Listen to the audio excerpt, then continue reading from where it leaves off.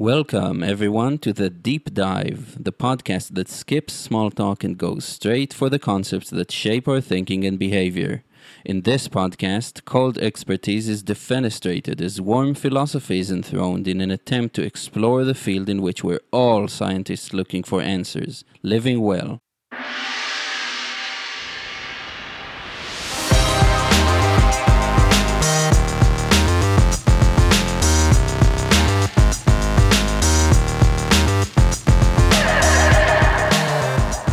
Hello, world. Welcome to another deep dive with Eyal Shai. My guest today is Daniel Vassallo. Hi, Daniel. Hi, Eyal. Hello. Thank you for having me. Thank you for coming on very much. And I'll let you take the lead and introduce the topic we are going to discuss today. Yeah, so I think as you mentioned to me before, we're going to talk about lifestyle first work and sort of unconventional work arrangements where instead of thinking about, maybe increasing financial potential or financial expected value or other things, it's sort of the type of work where it starts from your desired lifestyle and then you try to fit work that matches your lifestyle or enhances it. Yeah, absolutely. I'm very fascinated by the journey you're describing in your work. And I really want to go after the evolution of this type of thinking that leads you. So if you don't mind taking us back to as far back as you see fitting and see the beginning of this idea. Has it always been the case that what mattered to you the most was your lifestyle? Probably subconsciously, yes, but I wasn't really aware of it. So I think, my career started more or less, going a traditional route.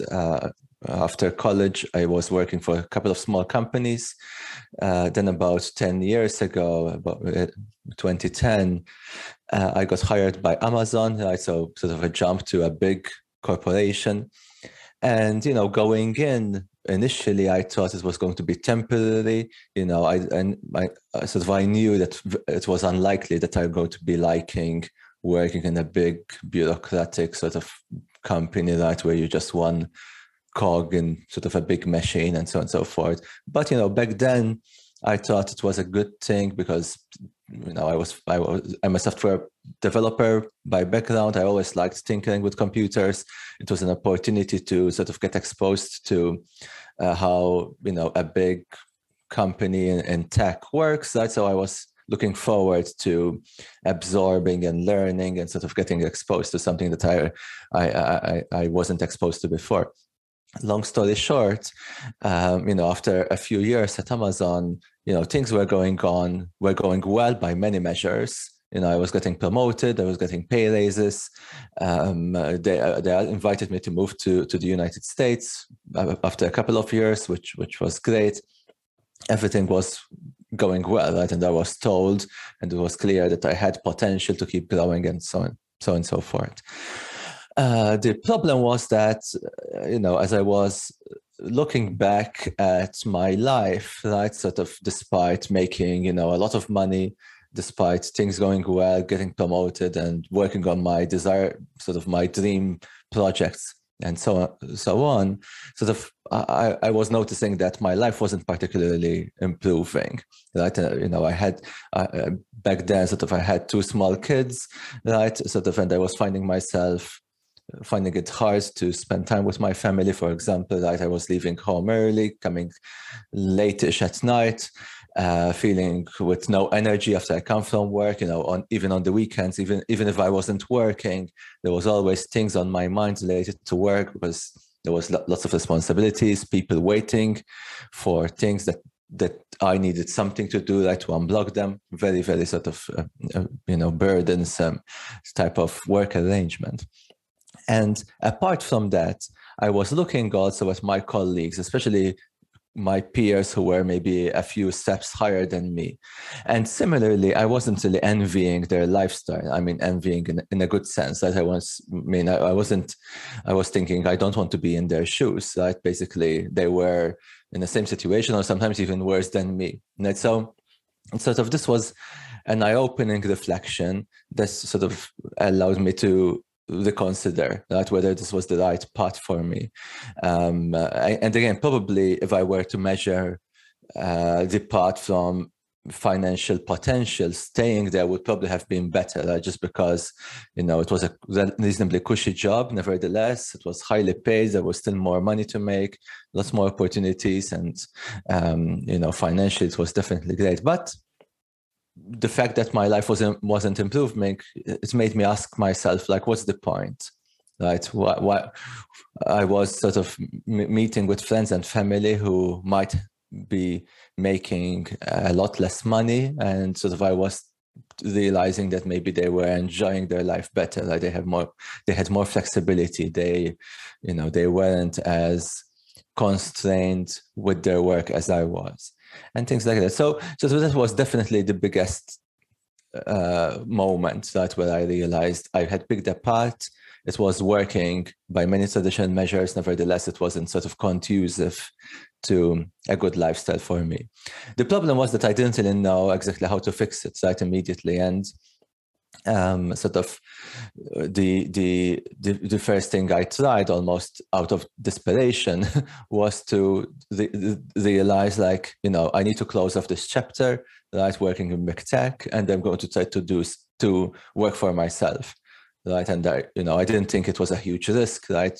If it didn't work, I could always go back, right? So it was at least some way to randomize things and see if I can make things better. So sort of that's the genesis of it, I would say. That's how it started. And then sort of happy to continue to talk about sort of the next part.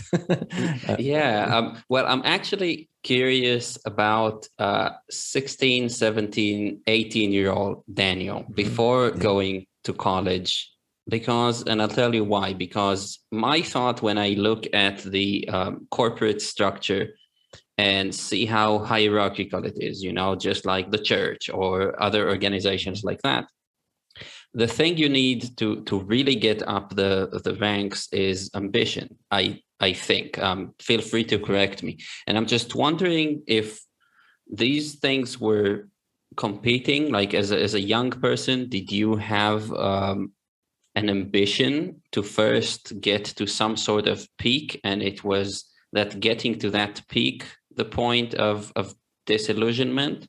Or did you just kind of stumble upon this type of corporate job and you were just doing well enough in your work that you were promoted? Like, what was the initial motivation to get into tech and then to go up levels? Probably it wasn't the kind of ambition that we tend to associate ambition with. I grew up, my family were small business owners. I wasn't really exposed to the corporate life growing up myself as a young kid, and the structured way of working that it's sort of, I experienced it myself firsthand. So I wasn't really ambitious from a position of thinking I want to become higher levels, better job titles and things like that. They were quite alien concepts to me, actually. I think more than that, it was more, I had been fascinated by computers and programming since I was like 5 years old. Like, so, I always had the dream of getting paid and finding a profession as a software engineer. And I would say probably my ambition was more about trying to maximize that. So I tried to get more of it, better at it. And sort of, I think the main motivation for getting, first of all, my first job as a programmer, it was highly satisfying because that's what I really wanted to do. This is my dream job. Then get into big tech, into big companies was because, again, from a curiosity point of view, more or less, I was feeling I'm missing out. Essentially, that I knew how to do certain things. I was mostly self-taught. Sure, I went to college, but like many programmers, mostly figure things out on myself. And I figured there are these things that some big companies are doing that I had absolutely no clue how they're done. And I thought the only way for me to do it was to sort of to get a peek from the inside. So initially, it was purely almost for its own curiosity learning kind of thing, rather than, again, like maximizing status, job title, or financial values. It's more that when I went in, that things started to change, because the environment pushes you, right? I mean, the highly structured corporate environment, again, like keeps dangling bonuses and promotions and job titles. It becomes like a video game, right? If you do these things, you level up, right? So it's almost you become it becomes automatic, right? You need to be very disciplined to break out of it, right? Sort of, it's very, very hard. Yeah. Is it like, how common is it, would you say, that somebody keeps their crosshairs on something like well-being or lifestyle rather than being gobbled up by this system, not just in terms of the hours of work, but also in terms of the ideas, where you work such long hours and you work so hard. And I'm assuming, I don't come from the corporate world myself, but there must be a feeling that you are needed. So there's also almost like social pressure from the company to identify with the company. And would it be fair on my part to assume that many people actually get lost in that and just at some point identify with their job title and with the mission within the company and so on? So in other words, are you unusual? I think in the current environment that I was, yes. And I think the problem is that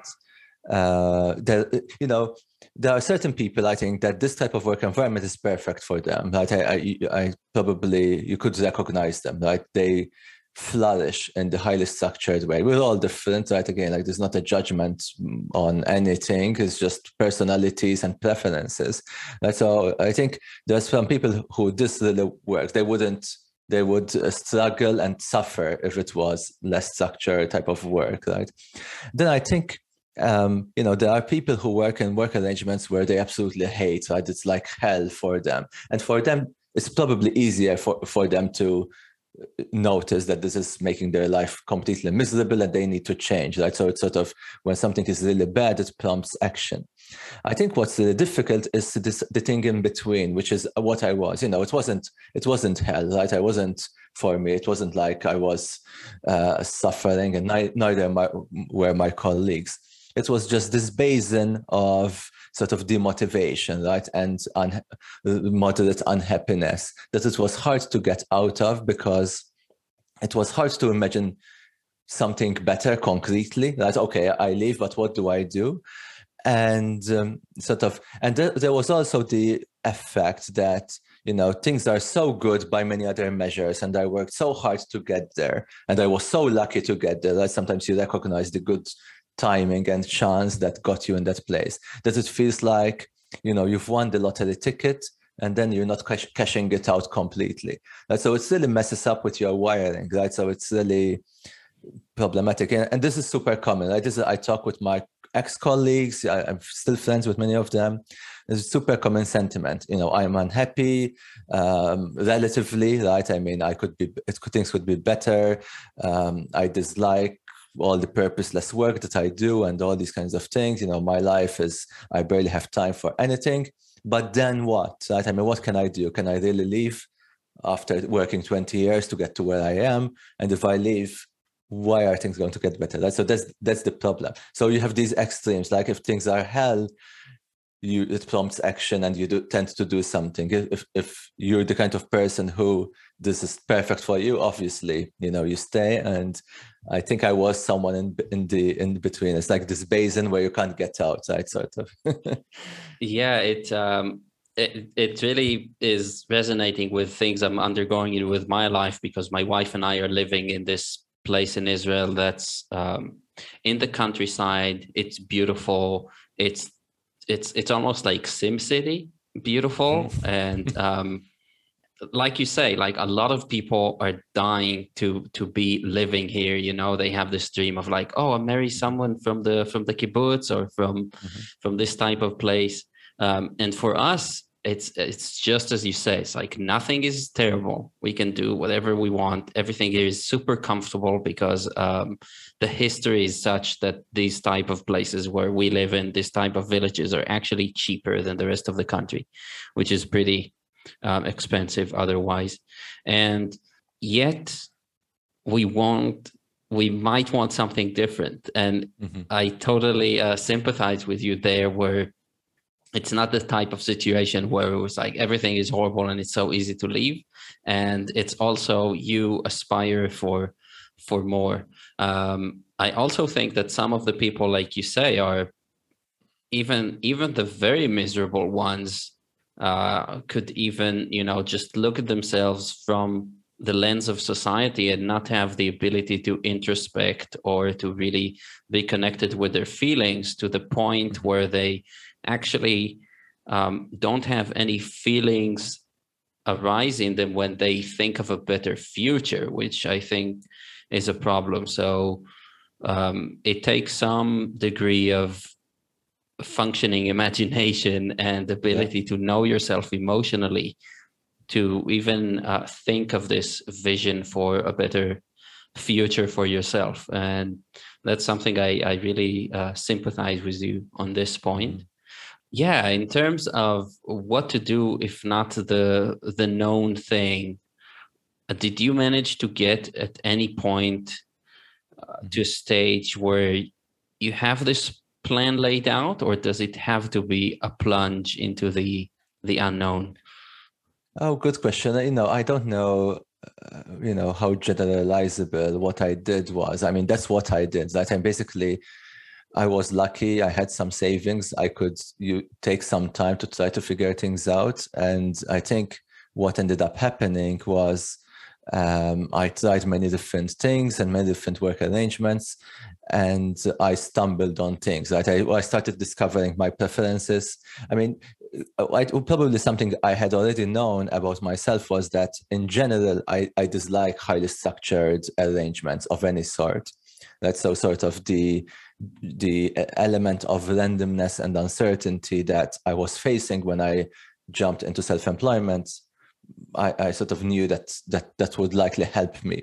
Right? Nevertheless, then still, I wasn't sure whether I was going to be starting, a business that, I needed to end up building a team or hiring employees, or something that was much simpler, or continue to do things on myself. Like, what type of work was I going to be doing? Was I going to be doing freelancing, building a product business, and so on and so forth? There was still lots of uncertainty. I started just tinkering and experimenting with all these things, and sort of trying to understand what I'm doing right now, always reflecting, like, is this compatible with me? Am I enjoying it? Do I see a potential for this? And I kept tweaking and arranging. And I think, again, like, the fact that I didn't have a structure has allowed me to do this. This is one of the problems, I think, with highly structured work arrangements, like the 40-hour work week, is that if you realize that, your better arrangement is you work 30 hours, or you work 40 hours one week and 20 hours the next week, or whatever, or you work in a particular different time arrangements, that you work a little bit in the morning and a little bit late at night. If you discover these things about yourself, usually for most jobs, you can't really adjust, right? So sort of then we start feeling, burnt out, unhappy, and, wondering what we can, what's wrong, and so on and so forth. Whereas with less structure, almost subconsciously, you start experimenting, right? You start sometimes overdoing, sometimes underdoing, sometimes having the wrong combination of things. And then you start discovering what's the right arrangement, essentially. I know this may be a bit abstract, right? But that's sort of what happened to me. Right? Just tried many different things. I saw what worked, was giving me energy, what was working from a financial point of view, because that was an important part of the Venn diagram as well. It wasn't just things that were fun, but things that needed to sort of allow me to live off them, right? So, and I just keep improving. I'm still sort of in this mode where, right now, sort of my test has become very much, what's the point of me doing this? And if it's not really something that is going to help me sustain my current lifestyle or improve it, then I wonder, is it worth doing? Should I be doing it differently?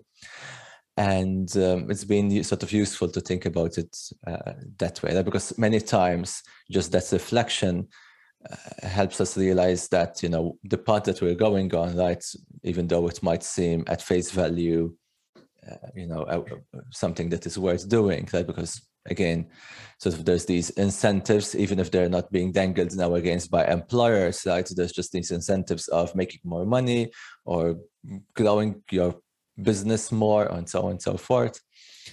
But if your business is not improving your life, again, like, what's the point? Yeah, and so just a quick question: how long have you been on this journey of self-employment at this point? Almost 3 years. Like, so I left my job in February of 2019. So 3 years minus a couple of months at this point.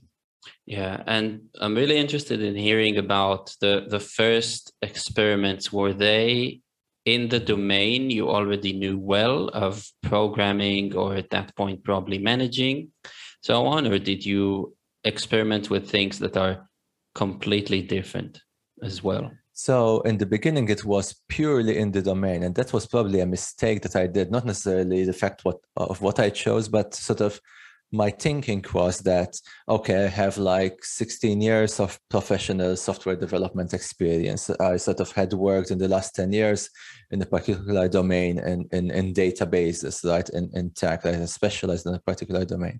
So I thought, surely the best way to increase my odds of success are going to be, leveraging all my skills, all my experience, all my domain knowledge, and just focus and concentrate on that, right? I mean, because what else? Like, I mean, if this doesn't work, the thing that I sort of dedicated a decade or more on, nothing else is going to come close.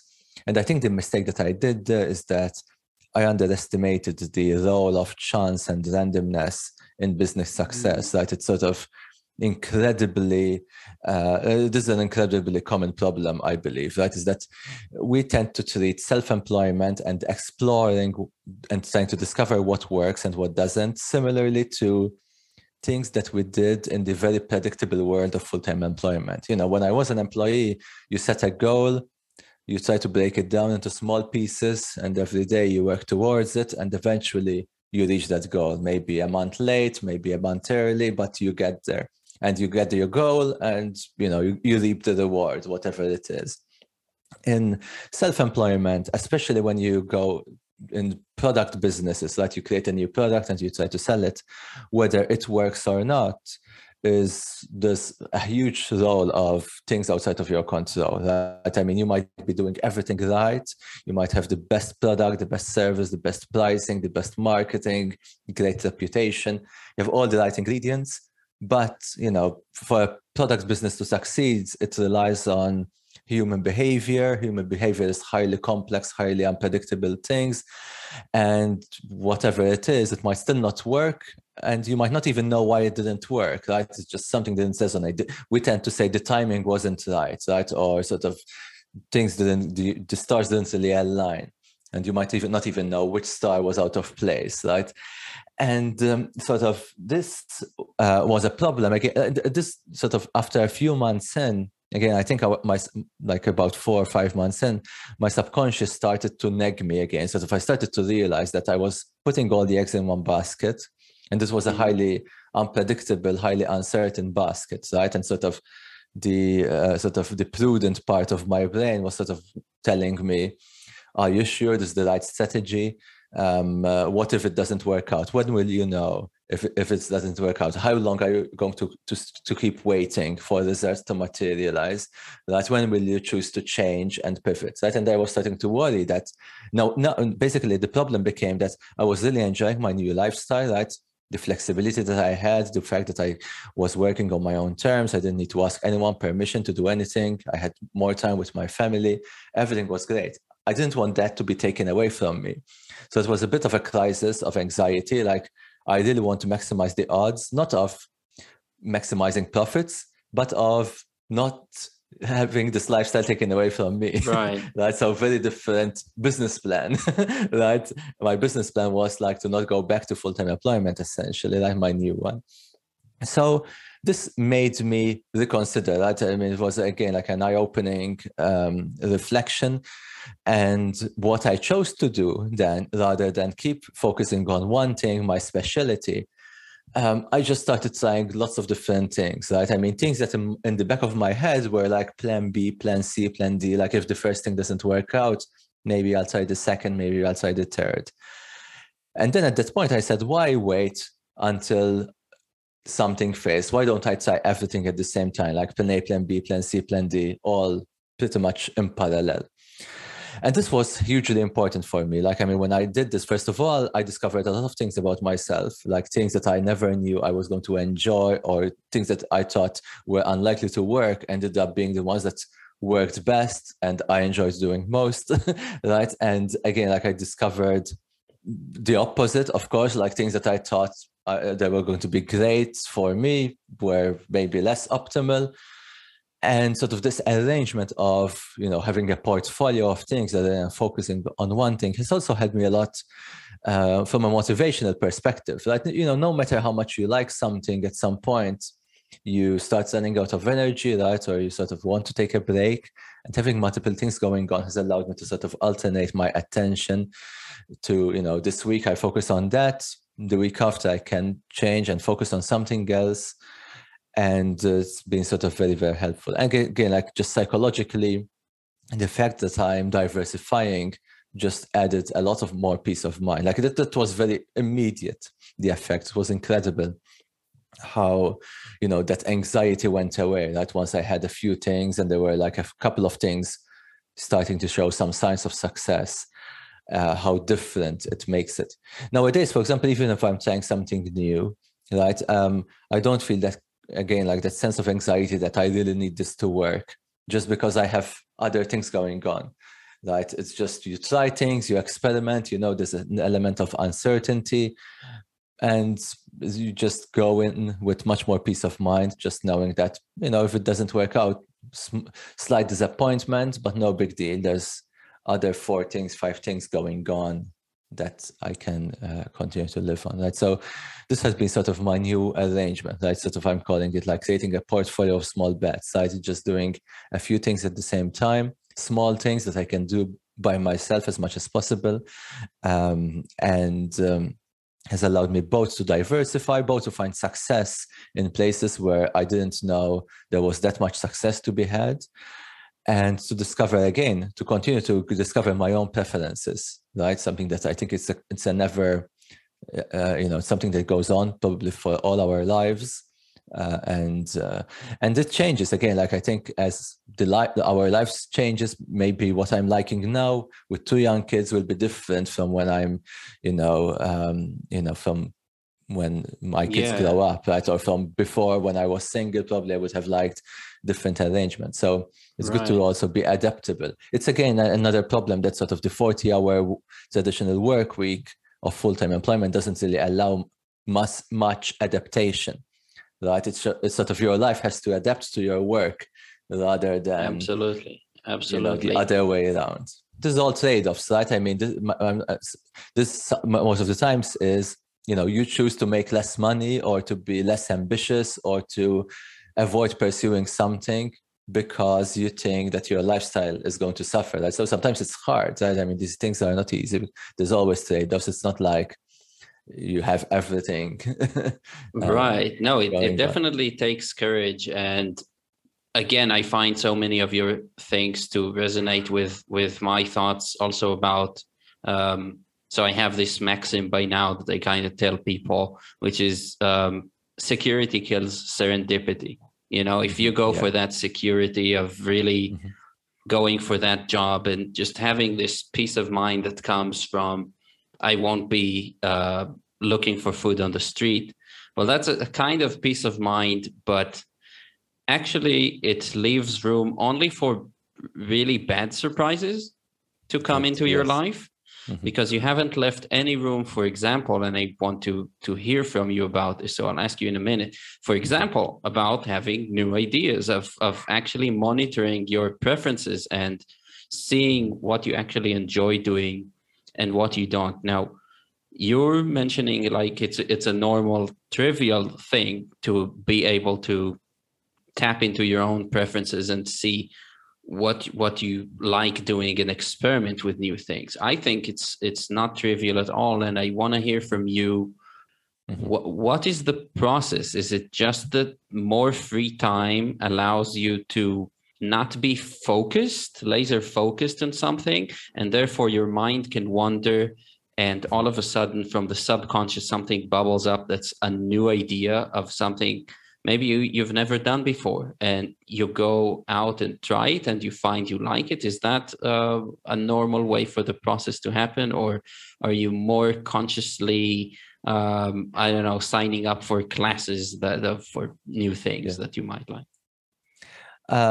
Yeah, so interesting sort of question. I think it's two things. There's the Seneca quote, which I think is attributed to him, I believe, where luck is preparation meets opportunity. Have you ever heard about that? It's an interesting, because I think it's similar to your statement about serendipity, right? I mean, calling luck good serendipity is, I think, the preparation and opportunity parts are relevant. And I think from the preparation part, what's important is some of the things you hinted at, having abundant spare time, right? Sort of having slack in the system, because as you noted, if you're busy, you basically shut off all good opportunity because you start not even seeing them, right? I think there's something subconscious that if we're focused on one goal, super busy, we just want to get that thing done, we tend to put on like the blinders on so that we don't get distracted. So no matter how good serendipitous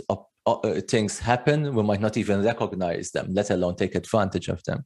So there's some amount of preparation, which probably also involves being prepared sort of from a capabilities and skills perspective, right? I mean, obviously, to benefit from good opportunities, you need to be able to pounce on things when opportunities come, and you need to sort of be prepared. You need to have some skills of some sort to be able to take advantage of things, right? So that's something that, again, like you continuously improve, and you might already have just from your education background, work experience, and so on and so forth.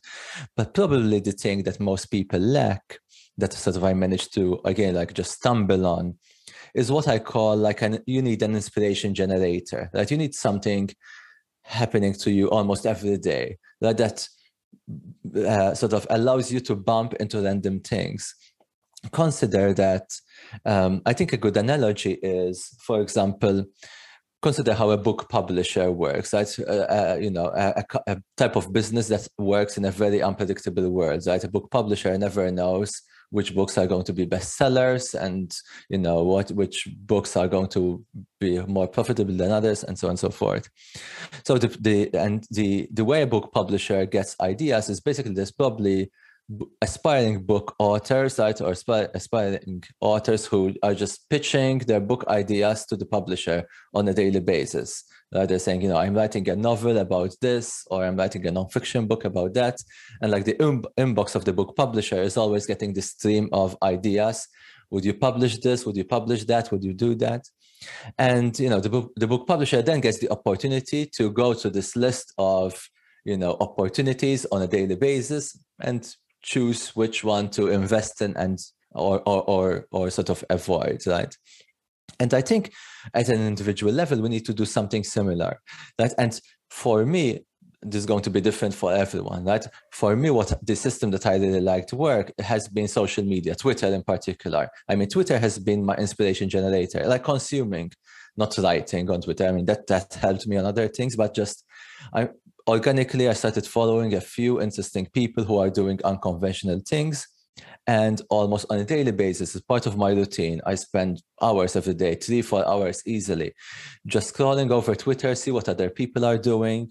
And just this exposure, it's like being at a cocktail party with random strangers, right? And you bump into casual chance encounters, casual conversations about what are you doing, so on and so forth.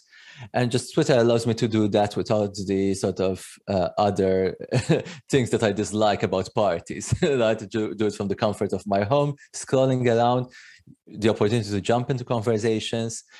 And fundamentally, what this leads to is that I see people doing unconventional things mostly. And occasionally I ask myself, is this interesting for me? Is this something I can do? Could I do something like this, but with a slight different twist or in a slightly different domain? And, for 360 days out of 365 of the year, probably nothing comes out of this, right? Again, like this is just like going out to a party every day and nothing life-changing happens for most of them.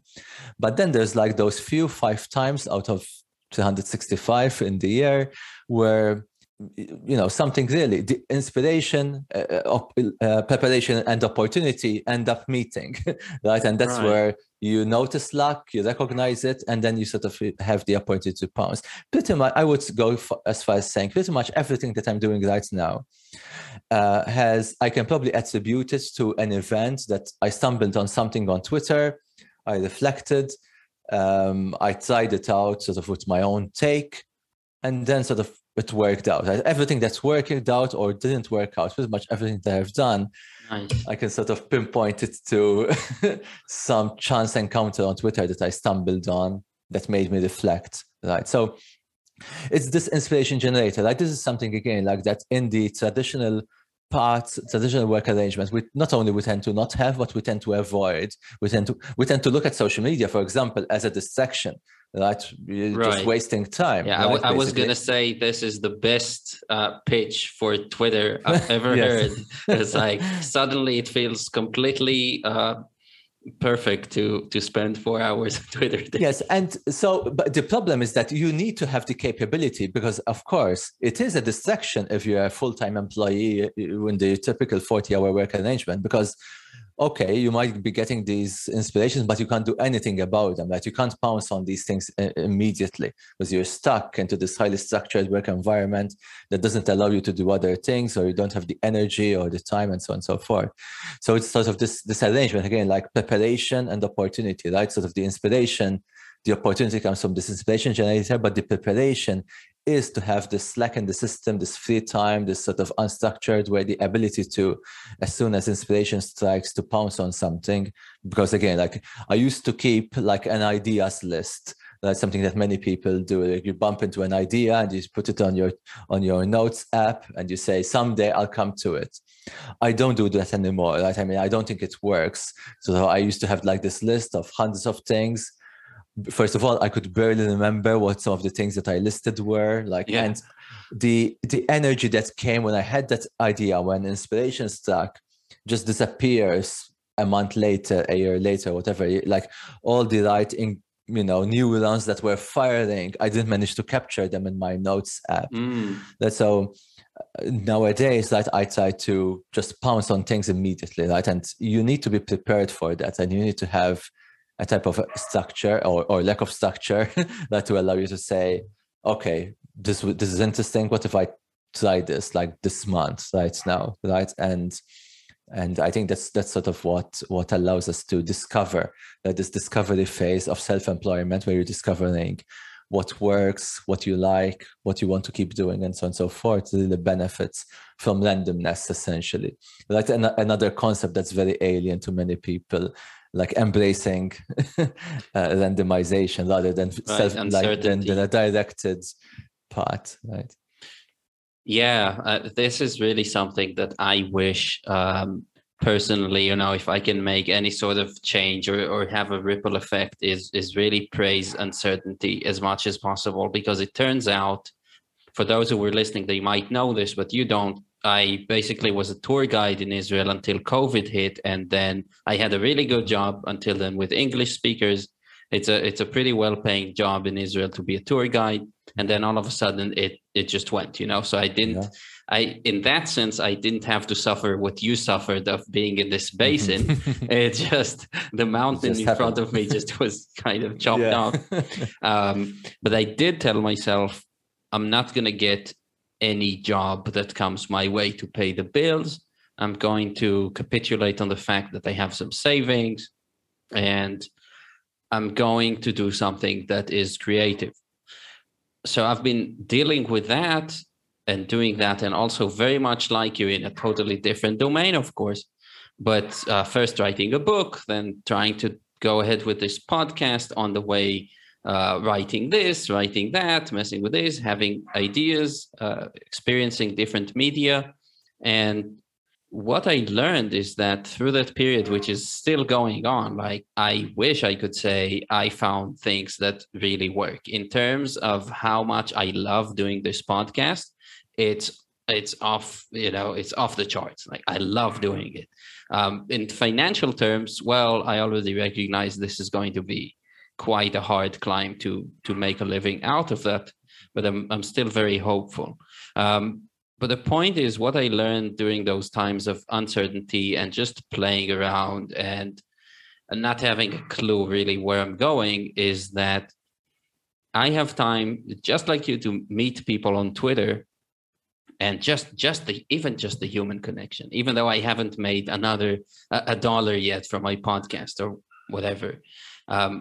Even just is so inspiring, is so energizing. And it turns out that if you have this free time, surprises, good surprises, are even more abundant than bad surprises. So it really pulls the rug under this idea of, oh, I need this security. I need to, if I work 40 hours a week or more, really, for a lot of people, it's many more.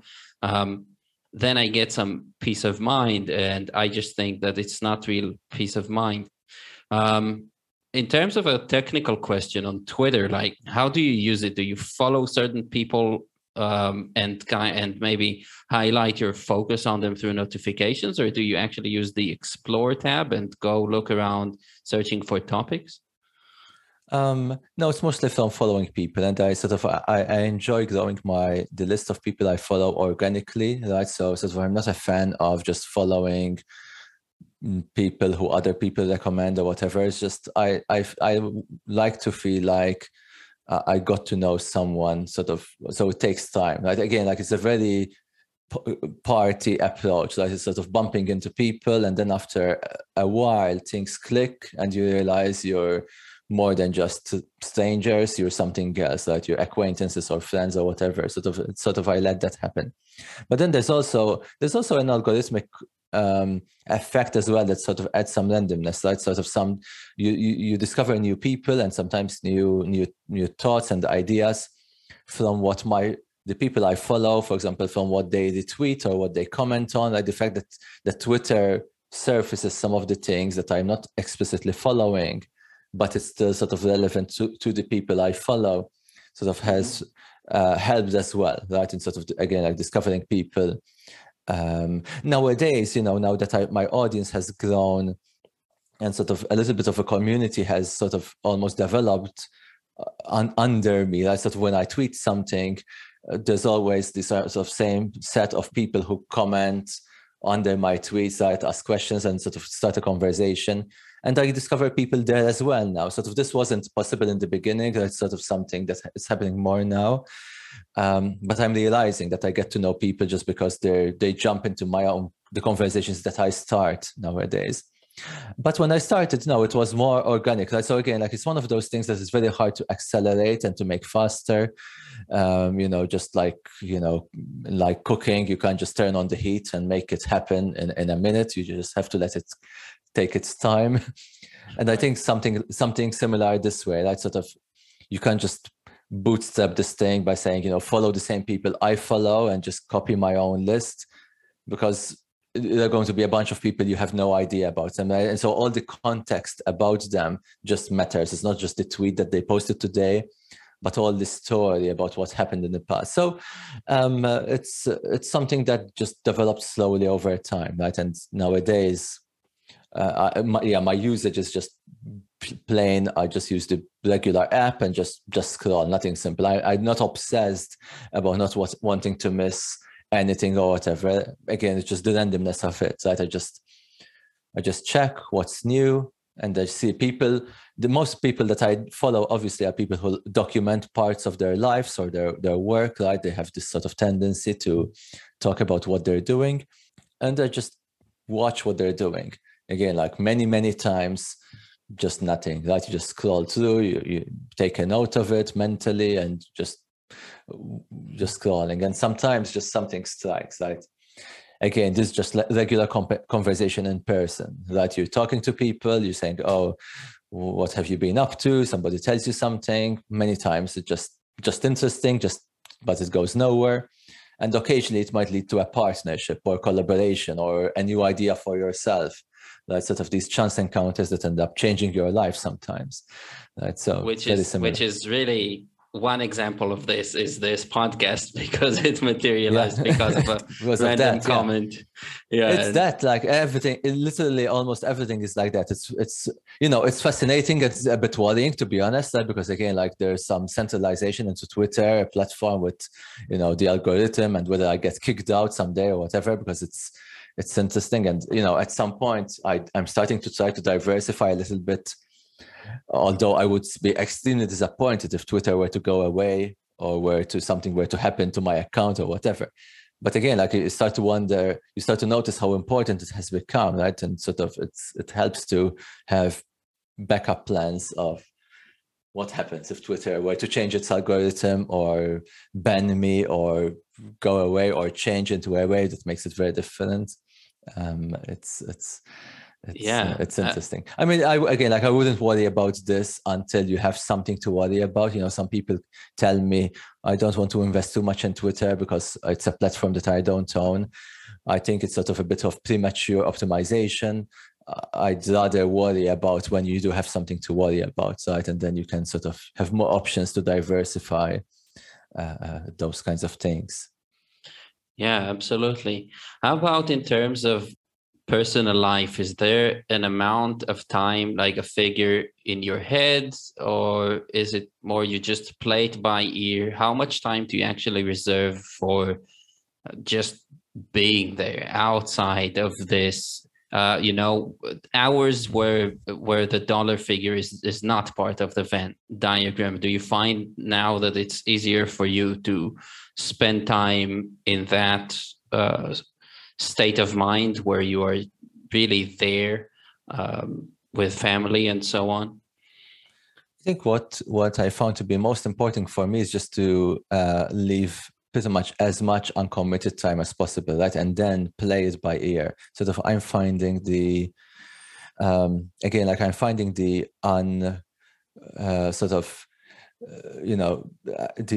fact that things are not structured. Again, like to keep using the same word, like I'm not necessarily trying to say, from 9 a.m. to 10 a.m. is family time, from 11 it's work time, and so on and so forth. I like the fact that depending on the circumstances, depending on what needs to be done, depending on, everything else, the weather sometimes and things like that, you just go with it. So it's all depends on how much committed time you have to other things, right? Because if you have a commitment, then pretty much all options go away, right? You have to stick with that commitment essentially. It's and another aspect as well sort of I discovered is this, that it's sort of the frequency of how I like to do things. I'm enjoying the unpredictability of that as well, right? Sort of I enjoy the fact that I don't know what I'm going to be doing next week, right? I don't know if I'm going to be working more or working less or taking it easy. It really depends on the energy, the inspiration. When I wake up, I look around what are the options, what I'm sort of finding motivation to do, and I tend to follow that path, right? Rather than say there's this time and so on and so forth. And I think we've the same idea to family time. Depends. Our kids, they were off last week, right? Because Thanksgiving time here in the US. So I spent more time with them. Now this week they're back to school. Depends on when they come back and what there needs to be done.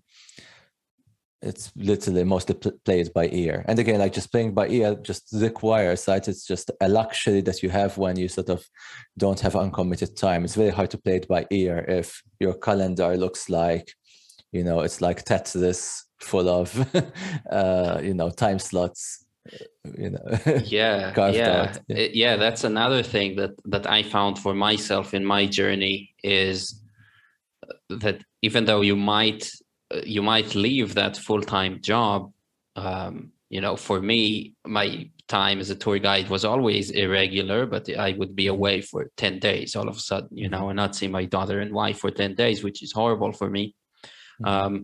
But even when that was not there anymore and I had uncommitted time, it takes a while to still break the habit of wanting to push, right? Wanting to push, to do something. And it took me a while to realize that I might wake up someday and I would be out of energy. I would just want to do something that's fun and chill and not worry about anything. And at the beginning, I would still be very hard on myself with it, right? Because I'm not being productive. So productivity, of course, is this big buzzword. And you know how many tools are created today, tools for thought that are supposed to boost your productivity. But productivity simply does not sit with the type of lifestyle that allows you to get yourself a day off, if you like, and enjoy doing nothing, because that's all you need sometimes to recharge, a day of recharging. And I'm wondering, is this still an impetus that you feel all the time, that you need to be productive, or is that also something that's fallen by the wayside with this change over time?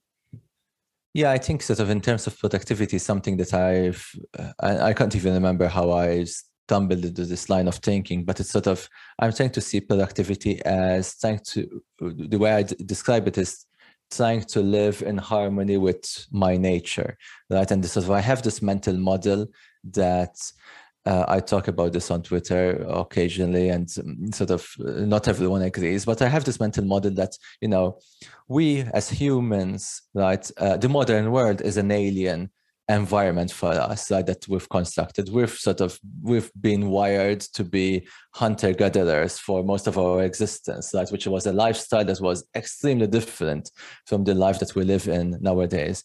Consider that the modern Homo sapiens has been around for 300,000 years, roughly. And for like 97% of the time, we were just living a hunter-gatherer lifestyle, right? Where we, woke up, went to hunt or gather food, came back, lived off that. Tomorrow we do the same thing. And it was very different from many different aspects. First of all, there wasn't this idea of wealth and accumulation of resources, right? If you worked a lot, and you hunted a lot of food or whatever, it would just rot, right? If you got more than necessary, there wasn't the refrigerator, or the chest freezer, or the ability to accumulate resources. So it was useless to overwork, right? There wasn't that concept. There wasn't the concept of wealth, basically the ability to create reserves and continue to accumulate. And there was also, again, like this unpredictability of what your day exactly. Oh, sure, you go into the forest looking for food. You don't know exactly what you're going to find, when you're going to find it, how you're going to find it, and so on and so forth, which is also very different from the modern predictable slog of you go to work and you do the usual things and you move things, very predictably forward. So sort of why this matters to productivity is that I think our subconscious in particular is it's like a computer that's just guiding us to that kind of lifestyle, right? And sort of most productivity advice that we hear about nowadays, it's sort of advice to try to fight these instincts, to try to find procrastination, anxiety, sort of demotivation, right? To just try to trick your mind into ignoring those things and just force yourself into squeezing more out of your day. And, to be fair, sometimes you need those tricks, because the modern world, if you need to do something unpleasant, it's tax preparation day and you need to file your taxes. Sure, it's unpleasant. I need those tricks to do them, right? But I think for the most majority of my days, I would like to live in harmony with those things, where I'm not fighting those things, that I'm embracing them. Like take procrastination. Pretty much all productivity advice that I've ever seen almost advices against fighting it. So at 6, about how to deal with procrastination, creating disciplines, system structures, to-do lists, and so on and so forth. My default is to use procrastination as a signal, as a piece of information that this is likely something that either I'm doing prematurely, or I'm doing too much of it, or it's something that maybe it's not conducive to what I really want, like something that my subconscious is recognizing that maybe my conscious part hasn't seen yet. And I think seeing it from the hunter-gatherer perspective, procrastination might have been like, imagine you're sharpening your tools and you need to decide when it's enough to sharpen your tools. Like you can continue to sharpen your tools forever, right? But sometimes you say, oh, this is probably good enough, right? And you say, you feel procrastinated to keep sharpening them, right? And all these things about dealing with uncertainty in the hunter-gatherer world. Like imagine you're a hunter-gatherer and you've been walking up 10 miles in a particular direction and you're finding no positive feedback that you're finding any sources of food. In the modern world, we tend to want to persevere no matter how hard it is. Keep going, right? Ignore the signals, like believe in yourself, just consistency. But for the hunter-gatherer, that would have been a very foolish attitude to have to just keep persevering no matter the feedback. That's so the hunter-gatherer would have likely said, okay, maybe it's time to abandon this path and go back, right? Sort of these signals of anxiety, feeling demotivated to keep going that path, like I think they all stem back from a general, again, like general sort of approach of dealing with uncertainty and unpredictability, that especially in this type of arrangement that I'm working right now, that I don't know how tomorrow is going to look like or next month is going to look like, I feel that they're super important. And so sort of my productivity approach has literally been like trying to reflect on what my subconscious is telling me, not necessarily obeying it all the time, because again, sometimes the modern world gets in the way. Sometimes our instincts and subconscious do get confused, again, just by the modern world and maybe by some things that we've seen. So, but at least by default, give it the benefit of the doubt, recognizing it. What is this thing? Why I'm feeling anxious? Why am I feeling demotivated? Why I'm feeling low energy, right? And I think many times these reveal that maybe what I'm doing, again, like what's the point of this thing that I'm doing? Maybe I can, instead of keep polishing, I can wrap this thing up, right? And just close it, and that's good enough. Maybe that's why I'm procrastinating. Again, like the hunter-gatherer endlessly polishing or sharpening the tool. And this has helped me a lot. Like recently I joke tweeted almost that, but I believe there's definitely something good about it. I said, my best productivity hack is realizing something is not worth doing anymore. And I think this comes again, like from these subconscious signals, something telling me I'm not motivated to keep doing this thing or to do it. And I realize, oh, maybe this is not necessary, right? And that's it, it's gone. Like, I mean, great productivity, right? Just keep getting rid of something. I love the perspective of going back and looking at procrastination and productivity from an evolutionary standpoint. I haven't heard this connection before, and I love it. It makes me think, and it connects it for me with a sort of slogan that I use for myself and for others, which says there is more to life than living. So I think that in a lot of senses, we have not really realized the kind of changes that have happened from an evolutionary perspective. And the most important one is that we still live a life where the mentality is one of scarcity, right? And not of abundance.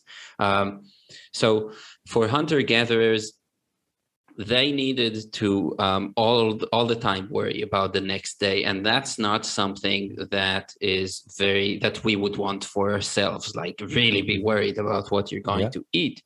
But so we developed all these amazing technologies of farming, and and going as recent as the internet and so on. But it seems that most of society has not yet realized that for a lot of us, it's up to us to really live the utopian dream that, there's these people wondering, well, they told us around the Industrial Revolution that machines are going to do the work and we're going to have all those hours off. But look, we're still being employed. And I think the part of the onus is on us to actually tell society or carve it out for ourselves this time, and know that we do live in a society of abundance, and try to see what we can do with this understanding.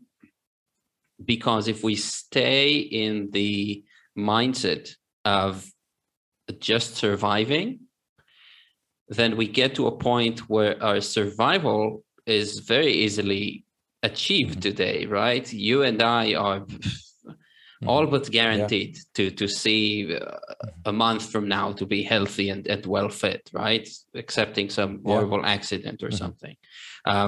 So if we were still in survival mode, it almost by definition would start to bug us, that the part of our soul or personality that aims for something to be harmonized. You use the word harmony, which is great, because it is now not, it simply is not fitting for us to chase the things that simply are for survival.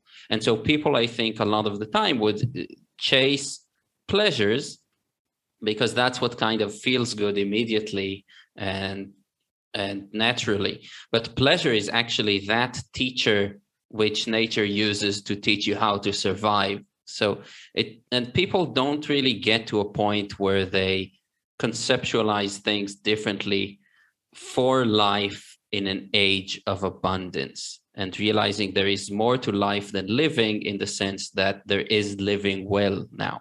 This is what we should aspire to, rather than simply living, which people seem to be very unhappy with. So life in itself is not this good thing. Some people are surviving and are physically healthy, but are having terrible suffering going on within themselves. And it makes me wonder if you could share some of the maybe philosophies. You mentioned Seneca and other let's say philosophers or thinkers. What are some of the works and books that you've read that helped shape this notion of yours, that well-being or lifestyle is what you should start with, is the foundation rather than the happy byproduct? Sort of the ancient Stoics, definitely there's lots of to learn from them, I think. Not necessarily to take their teachings religiously, but sort of this approach to sort of reconsider, worry about the downside, right, and sort of ways how to deal with uncertainty. It's sort of how I would generalize some of the works of Seneca and other people. That it's like the world is highly unpredictable out there. You don't know what's going to happen to you. There's fate, and how do you deal with fate? And sort of what's interesting again, like it's a very downside first perspective, right, where you imagine all the bad things that could happen for you, try to figure out ways you could recover, or at best, get back to where you were. And then sort of fate can only bring good luck to you, right, if you cover all your negative sides. The works of Nassim Taleb have been super influential to me. The Incerto series, Fooled by Randomness, The Black Swan, Anti-Fragile, and Skin in the Game. Like he's just dedicated his life to dealing with uncertainty. Many of these ideas that I mentioned about, he sort of talks about them in his book, like the embracing randomness and sort of this approach of finding serendipity and benefiting from uncertainty and things like that. Just super inspiring ideas, not just related to business, but to life and many other things, and politics and pretty much everything. It's probably, I know it's very, very cheesy nowadays to mention it, but like Tim Ferriss, The 4-Hour Workweek probably has been one of the first books I read that sort of made me think about different work arrangements. It's probably where the first time I heard about the term lifestyle design, right, where he mentions it, like, again, like taking this lifestyle approach. Because similar story, right? He has his own successful business, but he was overworked, and at some point he realized, what's the point? And then he tried to almost kill his business, but instead of killing it, he sort of downscaled it to an arrangement that was much more compatible with his preferences. Right? He managed to eliminate the things that he disliked, kept the things that he liked. He was making less money, but now he had just a better arrangement, which was an interesting way of, again, like just reflecting. Let me see, many others. Viktor Frankl, Man's Search for Meaning, super inspiring book about, probably I think about that book almost every day. Again, me like, too. Yeah, just I don't know why. Like, it's just this, there's this concept of, you get meaning from suffering, right? Or from the challenges that we encounter. Like, this basically, I think it's like, what's a good life, right? And sort of, so that book helped me boil it down to, like, a good life is like a life that I'm proud of, essentially. Like a story that I feel proud of, no matter of what happened, because what happened is highly undetermined, unpredictable, outside of our control. But knowing that you behaved in a way that you're proud of is just super, super empowering, right? Yeah, I think in the case of Viktor Frankl, it's definitely a book everyone should read, if only for the inspiration that comes from knowing that somebody who's gone through so many travails and tragedies managed to come out with to hold his head high and continue on and do so many great things and be productive. And you're right, it doesn't mean that, I'm sure he had PTSD and everything related with having those traumatic experiences, but he really made the most of what he was given. And to me, at a young age, when I was still struggling with depression, that was definitely a big inspiration, along with Kurt Vonnegut's book, who is also a survivor of World War II, slightly different story, but just coming across people who manage to deal with tragedies, yet pick themselves up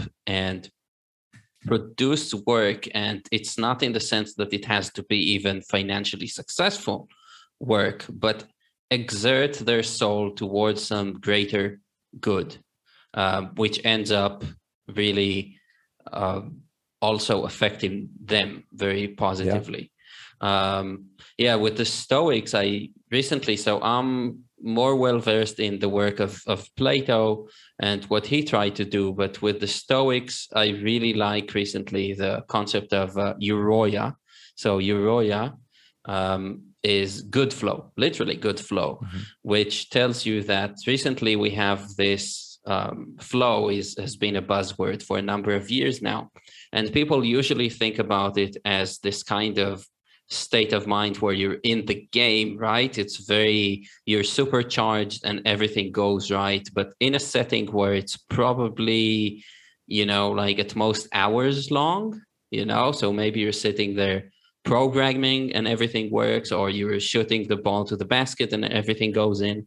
But for the Stoics, it was more of a mood, this flow. So just the feeling that you yourself, your parts, whatever they are, your soul is harmonized and is stabilized and goes through a process of regeneration and so on over time. That is one aspect of having a good flow. And also through the days and years, feeling that there is just no hard obstacle in front of you that you're just so worried about that it makes your here and now feel terrible, which is just this concept that I've fallen in love with recently, because I'm lucky enough to be able to look at the past few months in my life and realize, well, any major crisis of what I'm going to do or something has just been absent.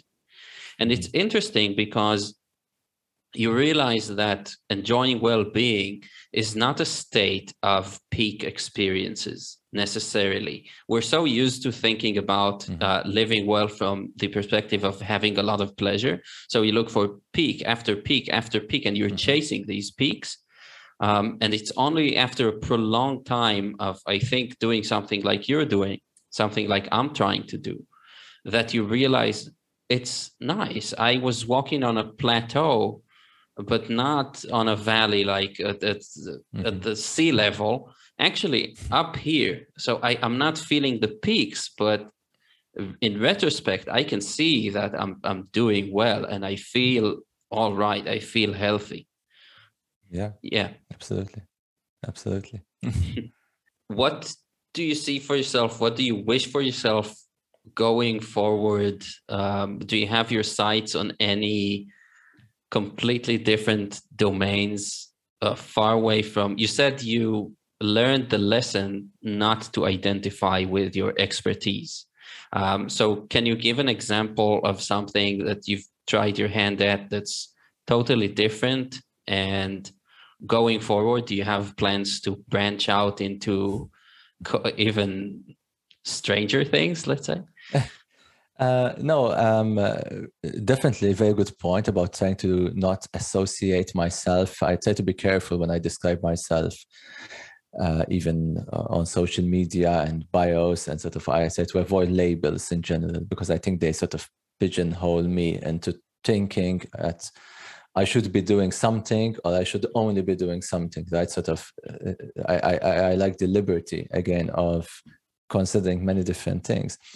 I'm trying woodworking as a business recently. It's something that until just 9 months ago, I haven't even tried. I started this as a hobby, and the intent was to keep, doing it as a hobby.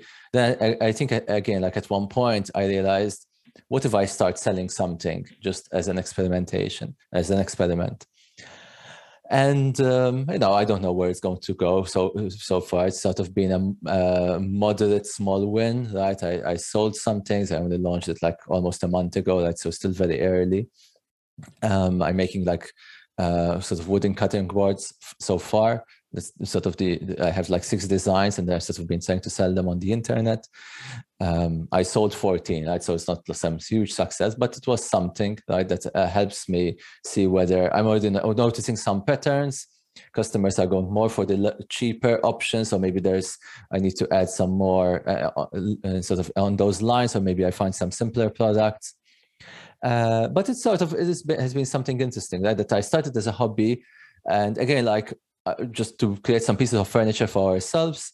I was noticing, waking up in the morning and feeling like motivation to want to spend more time in the workshop doing stuff. I was also noticing sometimes I was overdoing it. I was spending like an all-nighter, and then I feel burned out. So I was sort of adjusting. And sort of then I started to realize it would be nice if I had to monetize some of this interest and some of this hobby, and sort of, again, like I'm almost certain that I wouldn't be wanting to do 8 hours a day working in the shop, right? Sort of, that would almost certainly be more than I'm willing to do.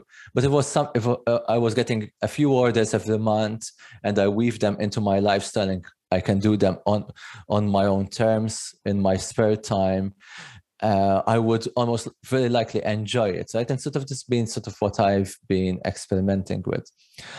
I don't know what else. That's sort of part of what I like about my current arrangement is just I don't know what my next year 2022 is going to look like, right? It's sort of it's this, and I have to say that because probably if you were asking me last year or the year before what I would have been doing now, I wouldn't have had a clue, right? All the things that I'm doing now, I wouldn't have even imagined, right, to be doing, right? Which is, again, like it would be foolish for me to try to predict next year, considering how things have turned out. But I really enjoy this association with labels, right? I really enjoy that I don't have to stick to a particular job title, image, profession, and that I can experiment and try different things. It just, again, like opens my eyes to serendipity, essentially, like what we've mentioned before. If I called myself a programmer only, right, I would have never tried woodworking because it would have seemed like something that I shouldn't be doing, right? So, yeah, I really like the idea of, I don't know what 2022 is looking for me, but I believe there is absolutely no reason why it shouldn't be great, basically. Yeah.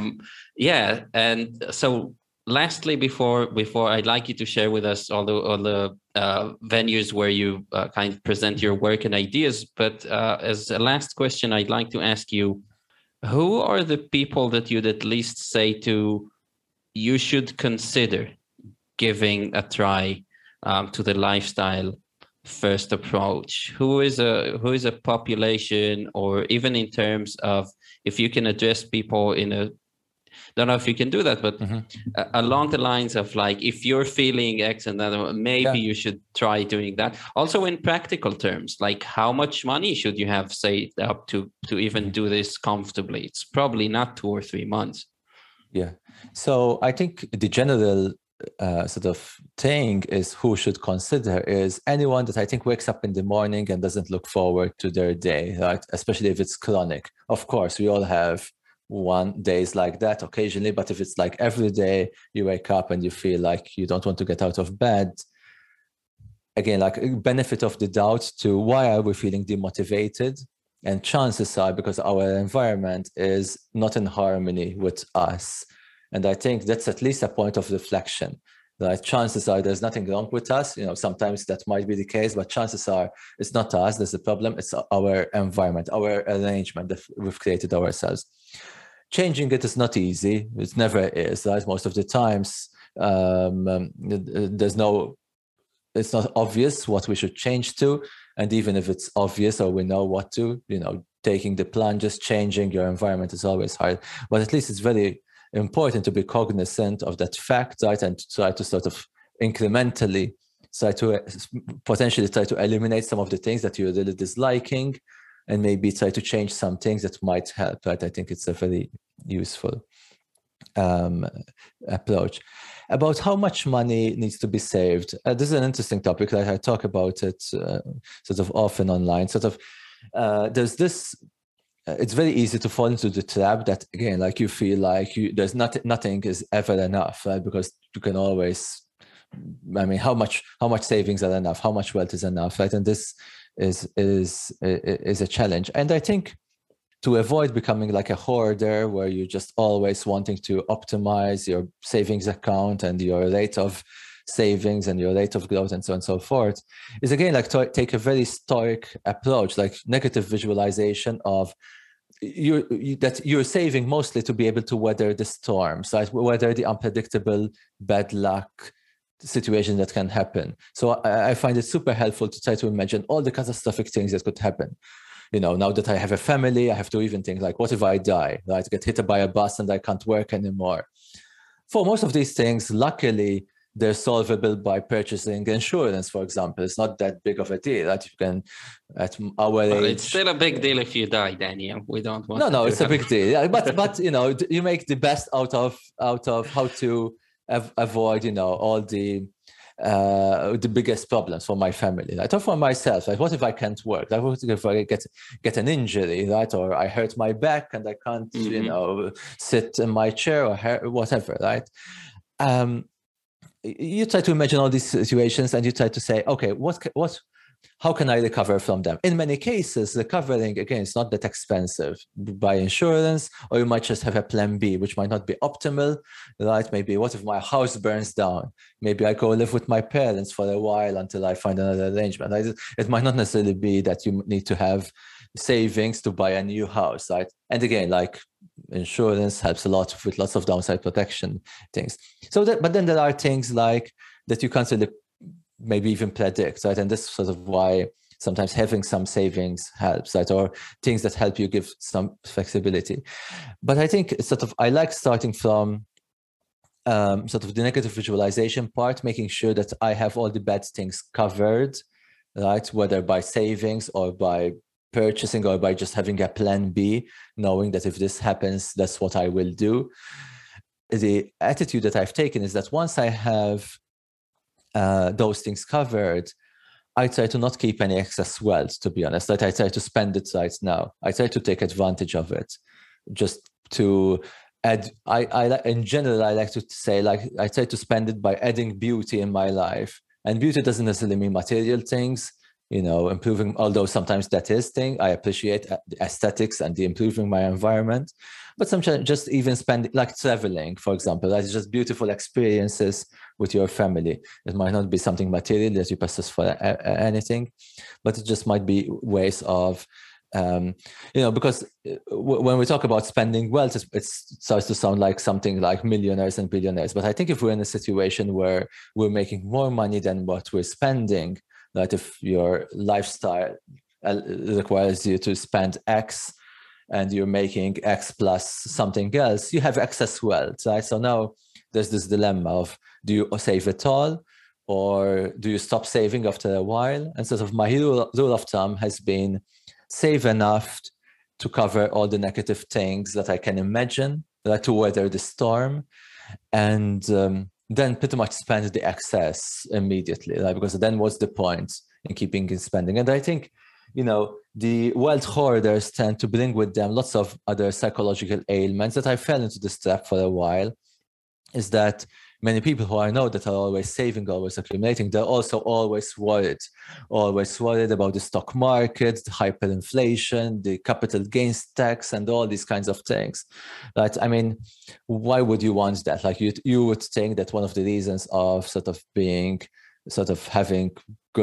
in a good position financially is to not be worrying about those things, right? So, I think this is very, very, I mean, Seneca talks about this a lot, right, as well. It's just one way of getting rid of these ailments is to get rid of these possessions, essentially, right? And I think the best way, of course, I'm not recommending anyone just throw away their money, right? But it's the best use I think I found is to just spend excess on things that just add beauty in your life and in your life of your family, whatever those be. Obviously they're super subjective, right? Beauty is probably the most subjective thing. But I like home improvement stuff. I'm always improving, again, like spending time with my family, whether they're experiences, even now here, for us it's Christmas time, like sort of Christmas decorations with the kids. Like for them it's a magical moment, so it's just it's they're not necessarily expensive things, right? But I think it's things that just add beauty in the life. It's just memories that remain forever, or hopefully for a long time. Yes, and I think it's worth pointing out that sometimes the storms that you think you'll weather by having money really turn out to be things that nothing can fix. So if we're really looking at the major blows that life can deal us, we have to recognize that no amount of money is going to fix that. And a good clue that lifestyle should be put first, I think a good example is of all the people who have had to suffer something terrible happen, and then it made them change abruptly. So so looking at that, taking it seriously, and also just looking at other examples like that. Thank you so much, Daniel. Would you like to share with everyone your Twitter handle and whatever websites you're on where you're publishing your work? Yeah, absolutely. I'm active on Twitter, Vassallo, Vassallo. There's a link in my Twitter bio for my personal website, which has a bit more about my story, my businesses and things like that. That's probably the best way to get in touch with me and to follow what I'm doing and so on. Wow, that was easy. Daniel, thank you so much for taking the time and doing this with me. And I look forward to hearing more about your journey, which I find fascinating and inspiring, I should say. And have an awesome day. Thank you. You too, Aaron. Thank you. Thank you.